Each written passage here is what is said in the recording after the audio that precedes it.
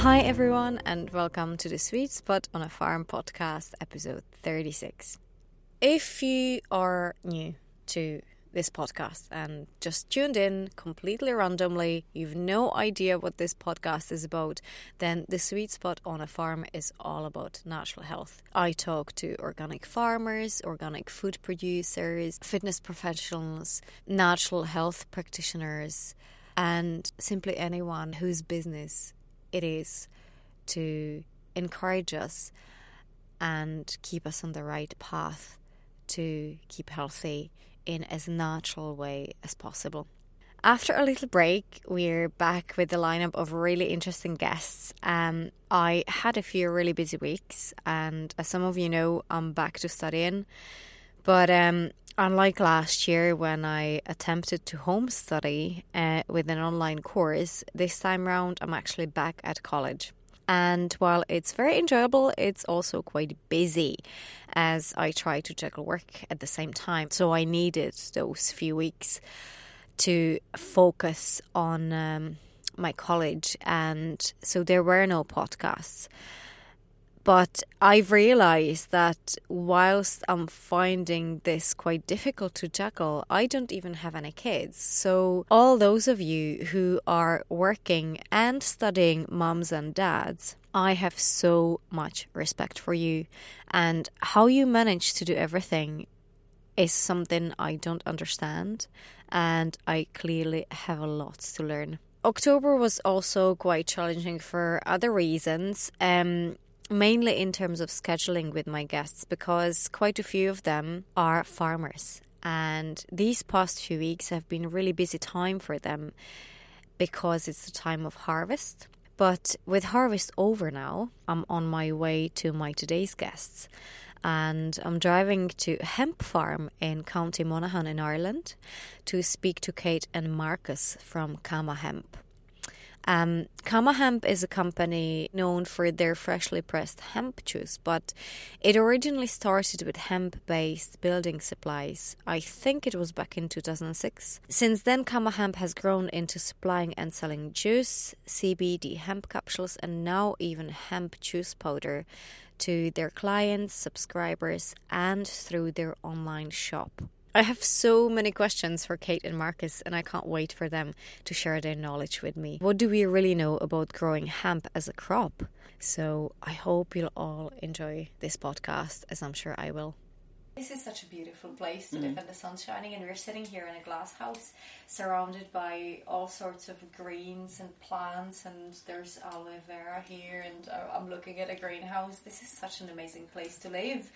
I'm actually sitting here just with Kate because Marcus is a little bit busy. Then I'm hoping she's going to answer all my questions. Hi Kate, how are you? Hi Susanna, it's great. We're delighted. I'm delighted. I'm the only one here. I'm delighted that you're here, and it's a great opportunity to just talk about food and hemp and our way of life, the choices that we've made, the lifestyle choices actually that we've made, because actually what you're seeing isn't just our home, it's way more than that. It is our choice of lifestyle, and this is not actually available to everybody, and it is a huge, tremendous privilege to actually live in the countryside and have access to land, to have a garden and to look after our own food needs. It's a massive privilege, and unfortunately there's a lot of people who don't have that access as easily as we do. So tell me, when you acquired the land and when you managed to get this privilege of being able to use such an amount of land, was it a conscious choice for you to get into the hemp business? How did that come about? Oh no, God, no, not hemp back then. No, heavens, no. Marcus's parents owned the land around us, and all along, I suppose, they would have encouraged him, or one of them, there's four of them, one of them to come home. And Marcus was the one who actually went ahead and studied ag science. So he is an ag scientist. He wanted to take over the farm, basically. But that doesn't always happen the way you want it to happen. So they gave us this little piece of land, which is actually the most marginal piece of land on the whole farm. And we were given the opportunity to do whatever we wanted. which was great. And we really tried everything. We tried our best to create the perfect environment for ourselves. Now, this was a green field when we came on here. This is an area of special scientific interest, of international, because it's cross-border, of international importance. So it's Northern Ireland and the Republic of Ireland. There's 5 lakes here that are all spring-fed. So the water comes up from above. There's no water coming into them, and they are all really important. And they're not influenced from the outside. They have this very, very interesting dynamic going on, and they're very insulated.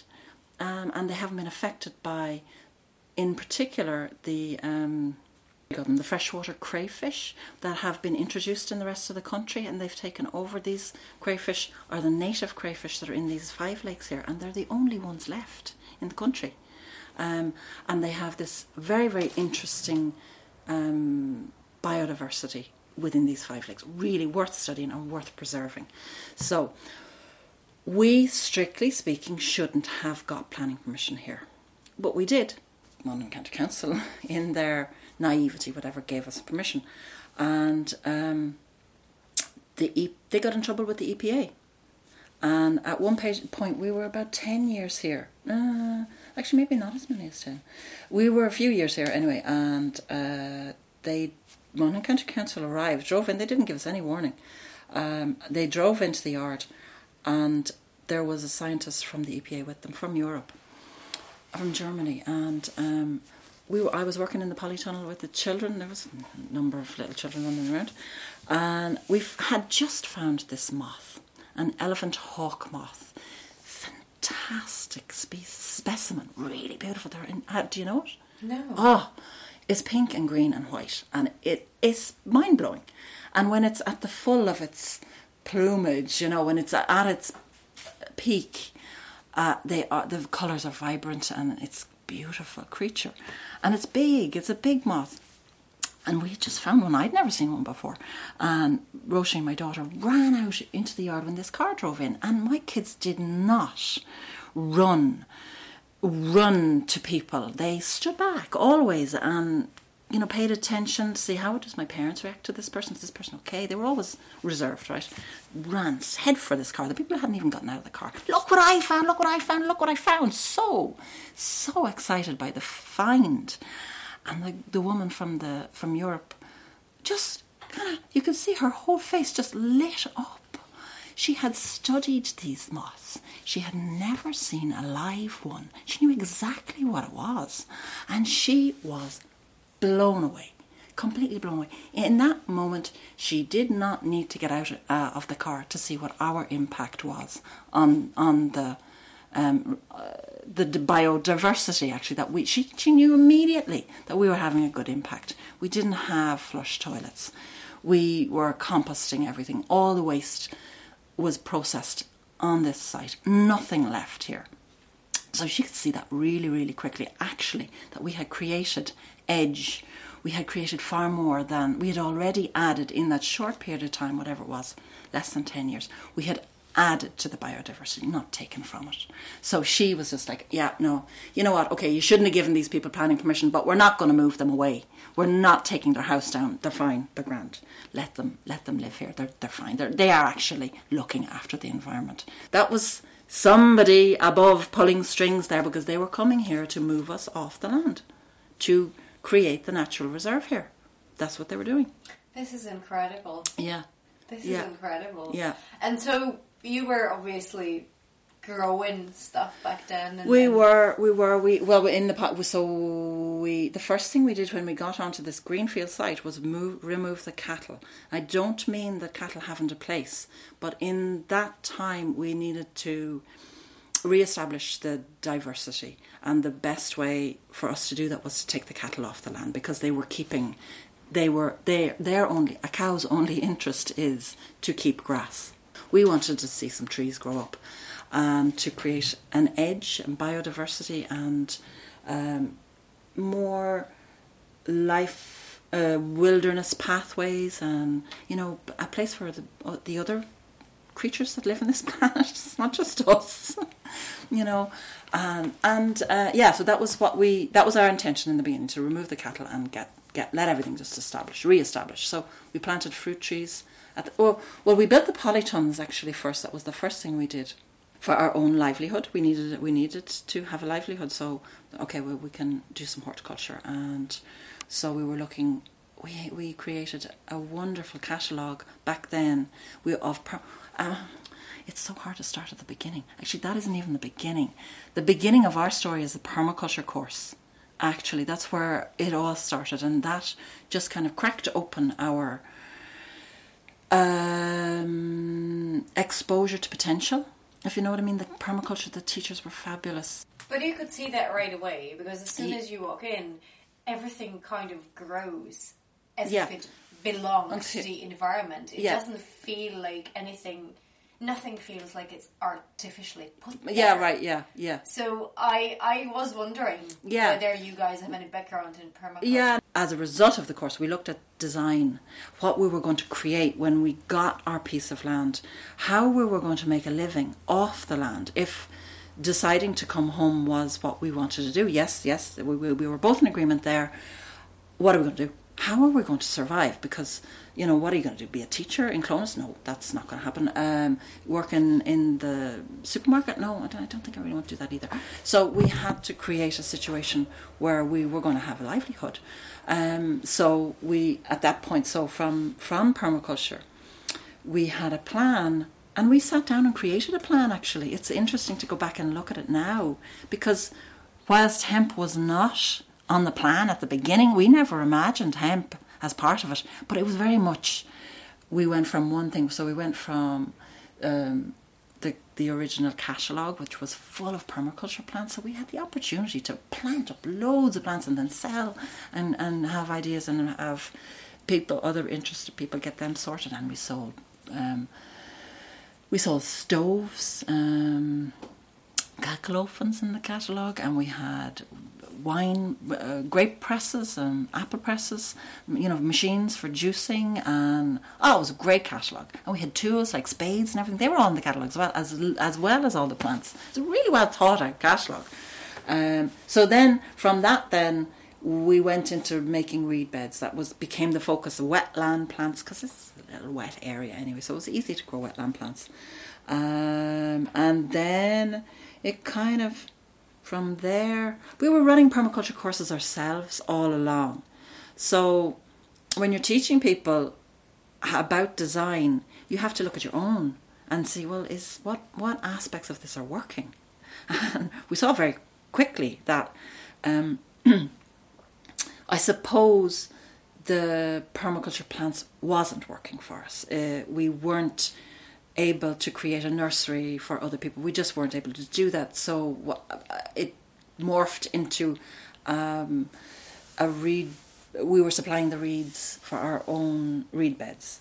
So we were treating water. That was quite a good business, actually. We treated water from septic tanks with the reed beds, with natural, with plants, basically, where people needed further, because of the EPA were bringing in more strict regulations about septic tanks and water pollution, and the reed beds were they currently even are the perfect solution for further treatment. So then we were growing our own plants for that business, and all the while we built this house. During that whole period, built the house, and the straw bale then led on. The reed bed business funded the house building. And then we were able to see, straw bale is a great building material, has a huge amount of potential, but it has massive drawbacks. Massive. From conventional, how houses are built. Generally speaking, people don't build their own houses. They give that authority to a builder. And because we don't have the time or the effort or the knowledge or whatever it is. And that's fine. But what the hemp then actually replaced the straw bale for us, because it's much more conventional in a way, or the way you build with it is much more conventional. It's just a timber frame house. You just build your timber frame and you put the hemp lime in as the infill. So you create your walls with the hemp lime. It's not difficult. There's loads of builders out there who build timber frame houses. There's nobody out there building straw bale houses. It'd be impossible to find a builder who would build you a straw bale house. So timber frame and hemp lime for us became the next experiment, the next business, the next whatever. Yeah, the next pioneering project. So it led on from straw bale to hemp. Then we replastered the whole house, this house with hemp, but we also redid the job on the other building with hemp as well. And we thought, this really does work. So when we got information when we started hearing about CBD, actually, our ears just pricked up. And it was like, oh, this is interesting. And then we saw this video about juicing hemp and drinking it as a green drink, that you get all the beneficial properties, the medicinal properties of cannabis, but you don't get any of the psychoactivity. And so you're still getting the benefit of THC, which isn't just about getting high. The benefit of THC is far greater than getting high, actually. It's much, much more. The benefit of the cannabinoids on the whole, and THC is only one of, 160 different cannabinoids in the plant. It's only a tiny fraction of what's good about hemp. Only a tiny fraction, actually. And when we heard about juicing, it was from a doctor actually called William Courtney in California. He was treating his wife with juiced cannabis, actually, because they were growing cannabis. But he was like, hemp, cannabis are all the same, and they are. It's like the difference between an eating apple and a cooking apple. One is a little bit sweeter than the other. So we were already juicing. We had our own garden. We were producing, I won't say all of our own food, but a lot of our own food. And food security, food security was always important to us. Always. Growing food is fundamental to our lives. To have access to the food, to pick a salad that doesn't even know it's been picked itself, to eat a salad that doesn't even know it's been picked yet. Do you know what I mean? Like, we're so used to eating a salad that's in the supermarket for 4 days, limp, dead, lifeless. We don't have access to the biophotons. Actually, they're so important. Biophotons are measurable. The biophotons are the energy from the sun that comes into the plant, that the plant takes up. We need biophotons. Food is much more than the nutrients that are in any given carrot or apple or whatever it is. The relationship, rather, between the plant, the sun, and ourselves is really important. So we have to recognize that. And if the plant has been picked 4 days ago, 6 days ago, 10 days ago, actually, if the plant has come from halfway across the world, it doesn't have any life force in it anymore. It doesn't. We have to really recognize that. And so all this experience with growing your own food, how did it help you with growing hemp? I mean, do you think it was easier for you to learn about growing hemp in that aspect, or did you have to learn a lot to do things a bit differently? Both of those things. It did help us. And I suppose what I was originally saying about growing the food was that we were processing our own food. We were doing a lot of juicing. That's what we were doing. Yes, it was a massive learning curve. To go from beef production and beef and dairy both on this farm happened down through the years. So there was very little experience of cereal crops here. There isn't a lot of cereal grown in Monaghan, and hemp is a cereal crop really at the end of the day. It's a fibre crop as well, but the cultivation techniques are the same as for a cereal crop. It's not like carrots. It's different. We kind of treat it as agriculture as opposed to horticulture. Although in America, hemp is grown horticulturally. You know, the way they grow it in straight rows and they plant out all the plants. That's more like horticulture. But we treat it more as a cereal crop. So like on an agricultural scale, we use a plough, we dig the land, we plough the land and we cultivate the land. So everything's grown organically. So yes, the experience from the garden added to that. Yes, gave us a lot of experience. I mean, I suppose growing organically is probably the harder way. It's got much more, well, it's more beneficial for the soil, and in time that manifests. It has its problems, but you just keep adding to the soil and it just keeps getting better. So you create, you're actually farming the soil rather than the plants that grow there. You're looking, the fundamental interest is the soil, not anything else. So yeah, you have to kind of think that way when you're growing organically.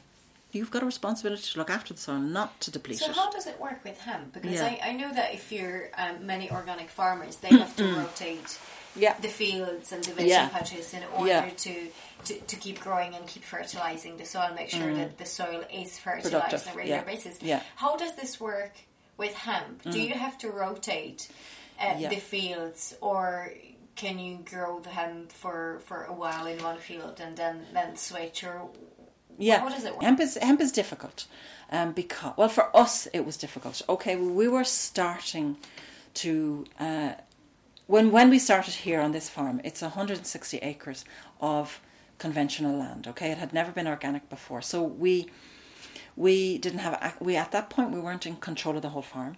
So we only had a small section of it. So we could only at that point bring that one field into organics, okay? On top of that, another layer of that is that when you're growing hemp, because it's a licensed crop, you need a license to grow hemp in this country. That's can sound a little bit scary, and it is a little bit scary actually, and I'm complacent about it now because I've applied for the license so many times. I've even applied for other farmers or helped them through the process. I've done it. I could do it with my eyes closed, but nonetheless it is a deterrent for farmers. They don't, it's like, oh God, no, how do I apply for a license? And you have to go and educate yourself and find out all about that. But in Ireland, in the Republic of Ireland, you're not allowed to grow hemp by the roadside.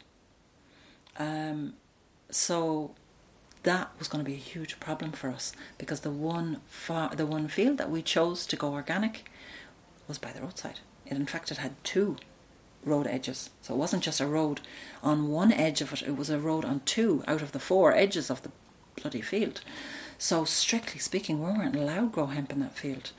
So we went to, and there are actually some benefits to living on the border, and this proved to be one benefit for us, was that our nearest neighbour is in Northern Ireland. Had he been growing hemp, he wasn't, but had he would have been able to grow it on his road, which is the same as our road, but it's just on a different jurisdiction, because the rule in Northern Ireland is different to the rule here. Yeah, so he would have been able to. So we went to our local TD. Robbie, our neighbour, can grow on the same piece of road frontage, and we're not allowed to.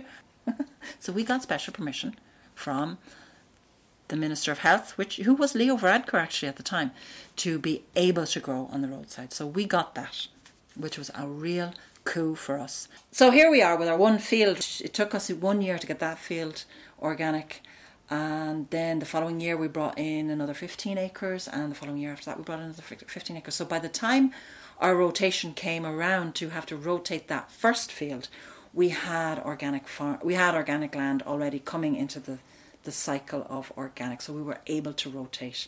But we were under pressure to bring in more land. I mean, it was good pressure to be under. I'm not giving out about it, but it's like, oh, we have to get more land. We have to get more, which is great for organics. Like we're bringing in huge quantities of organic land, and because any farmer now that grows for us, we say we have to be organic. We don't want your hemp unless it's organic. So how do you turn non-organic land organic, and how often do you have to rotate the hemp field? Well, hemp, ideally, it's the same with any crop. Ideally, which is 3 years, you should rotate every 3 years. Now we've pushed it on to 5 years, but we have eventually rotated. But actually, hemp is a really good break crop, even if you were a cereal farmer growing oats, let's say. If you came in, because they're going to have to rotate too. If you come in with hemp in your break year and plant hemp, then the following year you change the culture in the field because the weeds are suppressed, the different weeds are suppressed. It adds, the whole idea of rotation adds to the crops down the line. So it is important. And hemp is such a great break crop when you plant then back to your initial, or bring your rotation back around again. You get this fantastic crop of oats. So it really helps the subsequent crops. It's great. It's really important actually in the whole cereal farming to have hemp in the rotation. So you can look at it from both sides, that it's just a break crop in regular cereal growing, or it's the crop and you break it with cereal every 3 or 4 years, whatever it is. Yes, but it is important. You do have to rotate. Yeah, definitely. Yeah. And so how do you turn, and how long does it take to turn non-organic field into organic? Well, strictly speaking, it's 2 years. We got a special dispensation for that first field, only the very first one, because it had never been sprayed with fertilizer, actually. So we went to the organic licensing people. That was IOFCA, and we said, this is the way it is. This is really actually is effectively organic. So they said, okay, 1 year, and you'll get your full license at the end of the 1 year. But every other field has been 2 years actually. So because they were fertilized. License, in a way, actually, it is a kind of a licensing, our ability, let's say, to grow. So we have to pay attention to the food safety when we're growing hemp. So they oversee our composting, for instance. They make sure there's no runoff running off our compost and that we're doing it correctly and scientifically. They make sure of that, and that has to happen. That's the correct thing, because actually, if you just have a load of compost, or a load of what you call compost, just chicken manure or something, and it's just running off into the groundwater, it's bad news. So there has to be a proper scientific way of making compost. So yes, and you need to make sure that the compost that you're adding to the soil isn't going to have any bacterial impact on the plants that grow. Like if you're adding chicken manure is really strong. You don't as a food consumer don't want to be knowing or taking up any of that manure. You want to know for sure that that's been composted if it's going to be added back to the soil, and rightly so. So they oversee that, but they give you the opportunity to get your system in place, and they push you to be a little bit better all the time.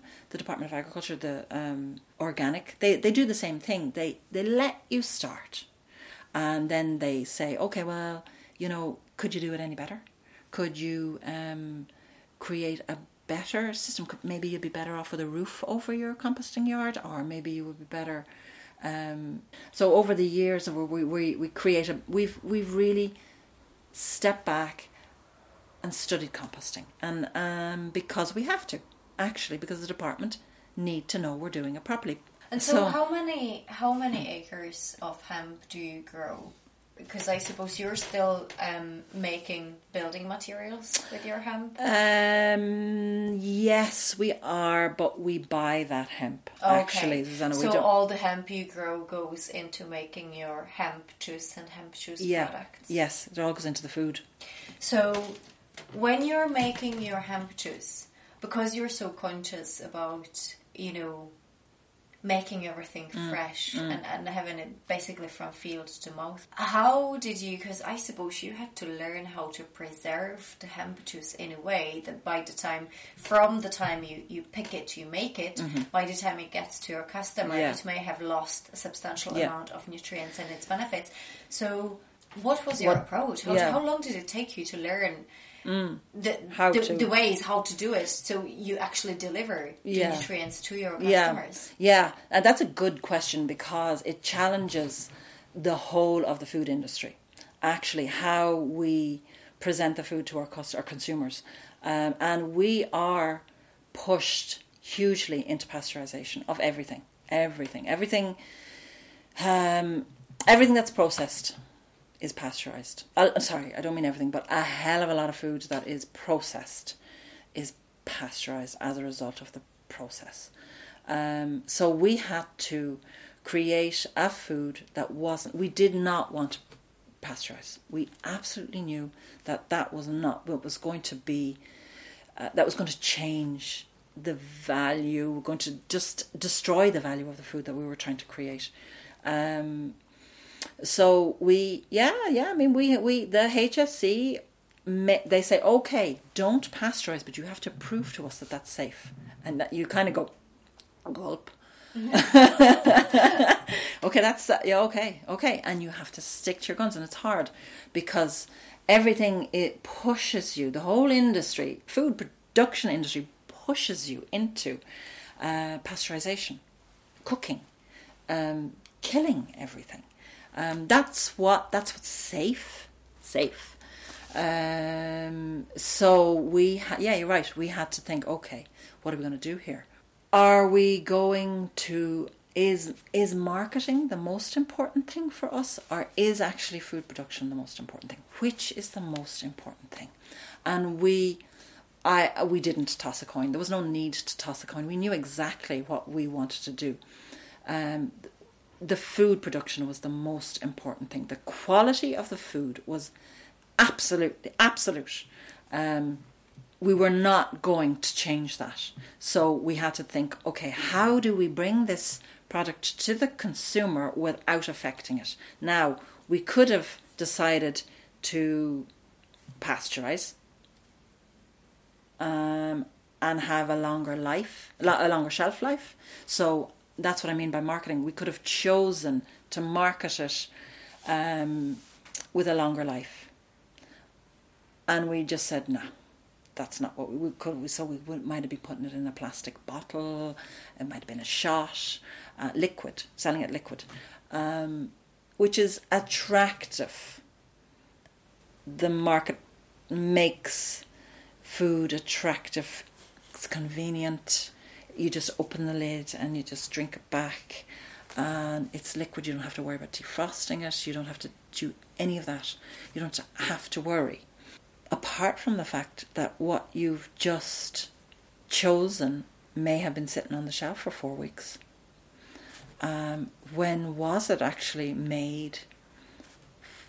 When was it real food? When was that? I don't think we question this enough, actually. Anything, you walk into a supermarket, everything, apart from the fresh fruit and vegetables, everything is processed. And pretty much everything is pasteurized. So how did you come up with the idea to freeze it? Well, that was the only thing we could do. At the time, that was the only thing, because hemp comes in. It's like any food, really. Any crop grown in this country, anyway, they come in at the end of the summer. That's it. You have to be prepared for acres and acres and acres of hemp in a very short period of time. We have now, at the time when we started, we only had about 4 weeks. We had 4 weeks to save our crop of hemp, create a food, and deal with it. So that was a mammoth task, because before the 4 weeks, you don't have the in other words, if you start harvesting too soon, you don't have the nutritional benefit. It's not ready, and once your 4 weeks is up, it's also going past its best as well. So it's forming seed. Like any plant, its desire to procreate is what drives the plant. So it's gone to seed. It's run to seed. It's a different plant. It's the seed then you harvest, not the green. So we had to deal with fresh hemp, green leaves. The only choice we could do was juice it every day and get it in the freezer. That was going to be as close to the natural state as possible, and to get it to the consumer then in its frozen state. It's stable. There is a difference. I do know there's a difference between something freshly juiced and something frozen, or juiced and frozen. I do know that, and I know that very well, because when we're juicing it, that the access to fresh hemp juice is like, this is green liquid gold. It's brilliant to be able to drink it fresh, and it is changed. It's second best. Frozen is definitely second best. I absolutely know that, but we cannot supply fresh juice to the market. It's a bit like milk. You can't do it. You can't do it without pasteurisation. You can't. You can't do it on a large scale. You can do it for yourself, but you've only got 4 weeks. So you'd only ever have fresh hemp juice for 4 weeks. So what are you going to do for the rest of the year if you want to bring hemp in as one of your five a day? And it's really potent food. It's and yeah, that's a kind of a tricky word to use, but it's very strong, very beneficial, packed full of nutrition. On top of, and in fact, the CBD aspect of hemp is only, or the cannabinoid aspect of hemp is only a small fraction of what's really valuable about hemp from our perspective. It's the whole plant, and that's our motto: is the sum of the parts is greater. The whole is greater than the sum of the parts. So that's one of the things I wanted to discuss with you. So out of all the different products that you could have chosen, with being able to grow such a vast amount of hemp, why didn't you go for the market's saturated now with different varieties and strength of different brands of CBD oil, hemp milk, hemp this, hemp that. What made you choose hemp juice rather than making CBD oil or hemp oil? First of all, we had no drying floor for a start. We were juicers, like I already explained. So our philosophy is fresh. Our philosophy is the whole is greater than the sum of the parts. When you extract, it's a bit like extracting vitamin C from an orange. You don't go to an orange orchard looking for vitamin C. You go to an orange orchard looking for juice or oranges. You want the whole thing. We had access to the whole thing. That was the beauty of it. We had the whole plant. So a lot of the people who are growing or who are selling CBD oil don't have access to the plant. Some of them might never have even seen it growing in the field. They have only access to what somebody else has decided is the beneficial part of the plant, the CBD. And I'm not saying there's anything wrong with CBD. It's great, but it's there. It's naturally there in the juice, as well as all the calcium, the magnesium, the iron, the fibre, the protein. There is 36% water-soluble protein in the juice. That's phenomenal. Oh, sorry, in the powder. So that's another step, actually. The powder is 36% water-soluble protein. The point you're making is extremely important, that the plant, and like any other freshly picked food that we grow ourselves organically, it's so full of other benefits, and especially minerals and proteins that our body actually needs in order for our organs to function properly, to process all these other compounds that brings us benefits. So for us to get the benefits of CBD, we need minerals and proteins. It only makes sense to actually take the whole plant that contains all of it that our body needs, rather than take one bit and then rely on our body having already had the other compounds. Yes, exactly. Do you know, exactly. Yeah, I know. It's a bit like, go back to the orange. The imagine, I don't know when oranges came into this country, but let's say it was 100 years ago. Nobody had ever seen an orange in this country in the last 100 years ago. And somebody came along and said, with a vitamin C tablet, and said, this is really great stuff. And vitamin C is great. We all know that. And nobody had seen an orange, right? Don't forget that part of all this. We'd never seen an orange. In fact, oranges were banned. Actually, forgot about that. So our introduction to oranges was this little vitamin C tablet. And we could see that vitamin C, yes, it was very beneficial, all right. There's no question about that. It's good stuff. And yes, it has. And we need vitamin C. And yes, we should be eating more vitamin C. But we're all sort of confused because vitamin C is only part of an orange. And there's much, much more. And if then somebody came along with an orange and said, this is an orange. You may never have seen an orange before. You may never have tasted an orange before, but it's got loads of vitamin C in it. And it's really tasty. And it's got whatever else oranges have. I'm sure it's much more than just vitamin C. They're very beneficial for us because they're, again, the whole is greater than the sum of the parts. If we eat oranges, it's not just about oranges, but if we eat a varied diet of whole foods, we have all the nutritional needs of our body. They're met. We don't need... See, replacing allopathic medicine with natural medicine isn't actually the answer, because you can't just change over from our dependency on allopathic medicine, because it just creates something like CBD, which is... It's the same mindset. Yeah, and it also invites, I feel that it also invites, synthetic production of these compounds, which is, it just doesn't make sense if it's available naturally. Big mistake. I guess it's a bit like going to a vegetable shop and asking, instead of asking for, a bag of mushrooms, a bunch of kale and...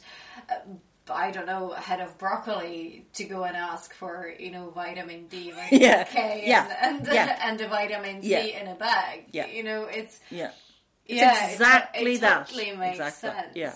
Totally and makes because sense. we weren't exposed to hemp, because it has been illegal for the past 90 years, we think there's a huge misconception out there about the benefits of hemp. We have been narrow-mindedly steered by the industry, by the cannabis industry, into thinking that the most important thing about hemp is CBD. And that's absolutely not true.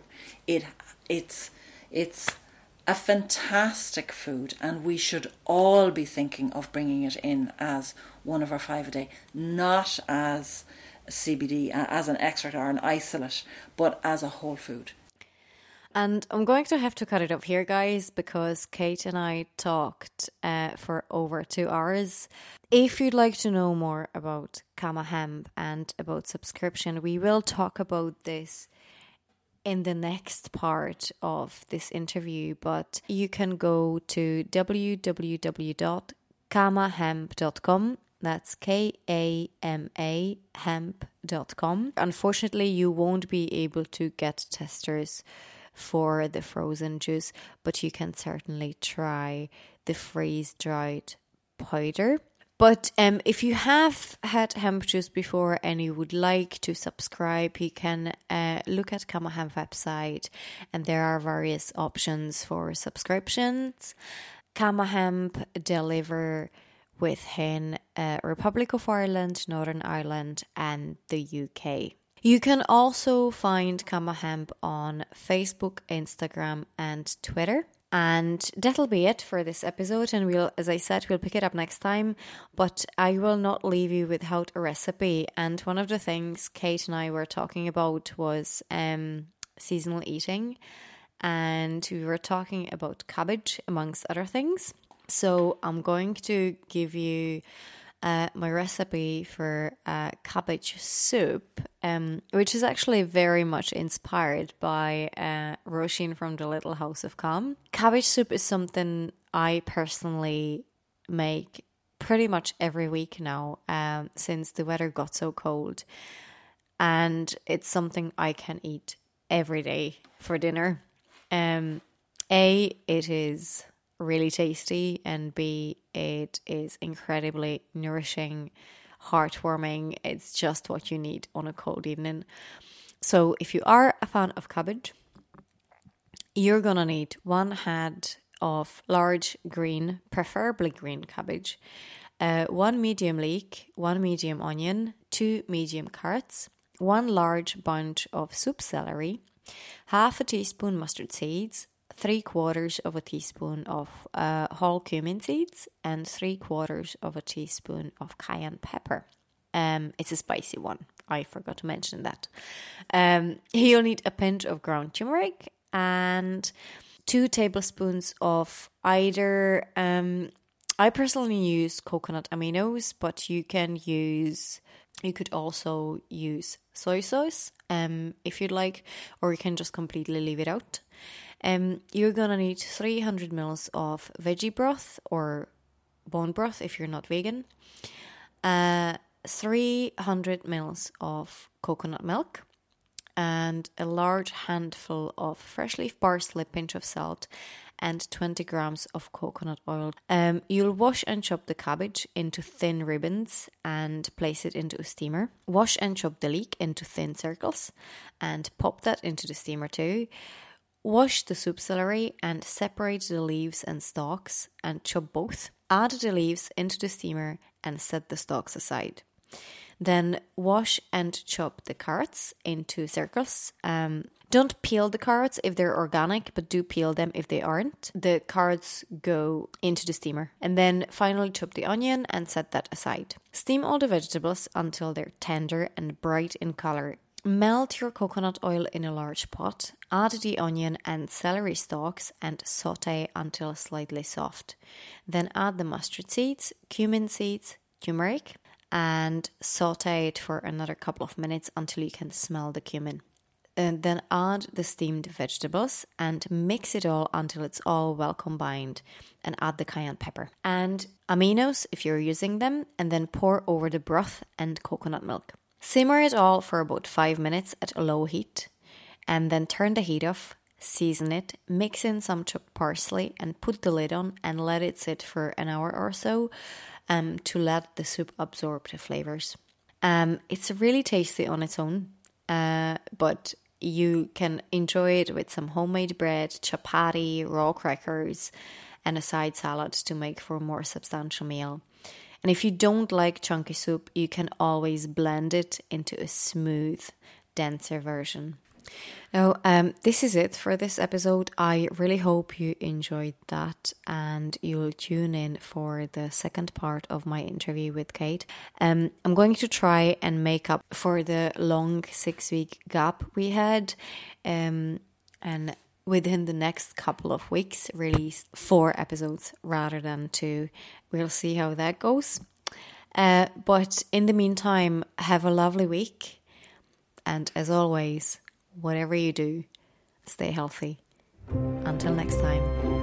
Bye. As every week, your host is myself, Susanna from The Sweet Spud. Music by Mark J. Adair and artwork by Gemma O'Hagan. Thank you for listening.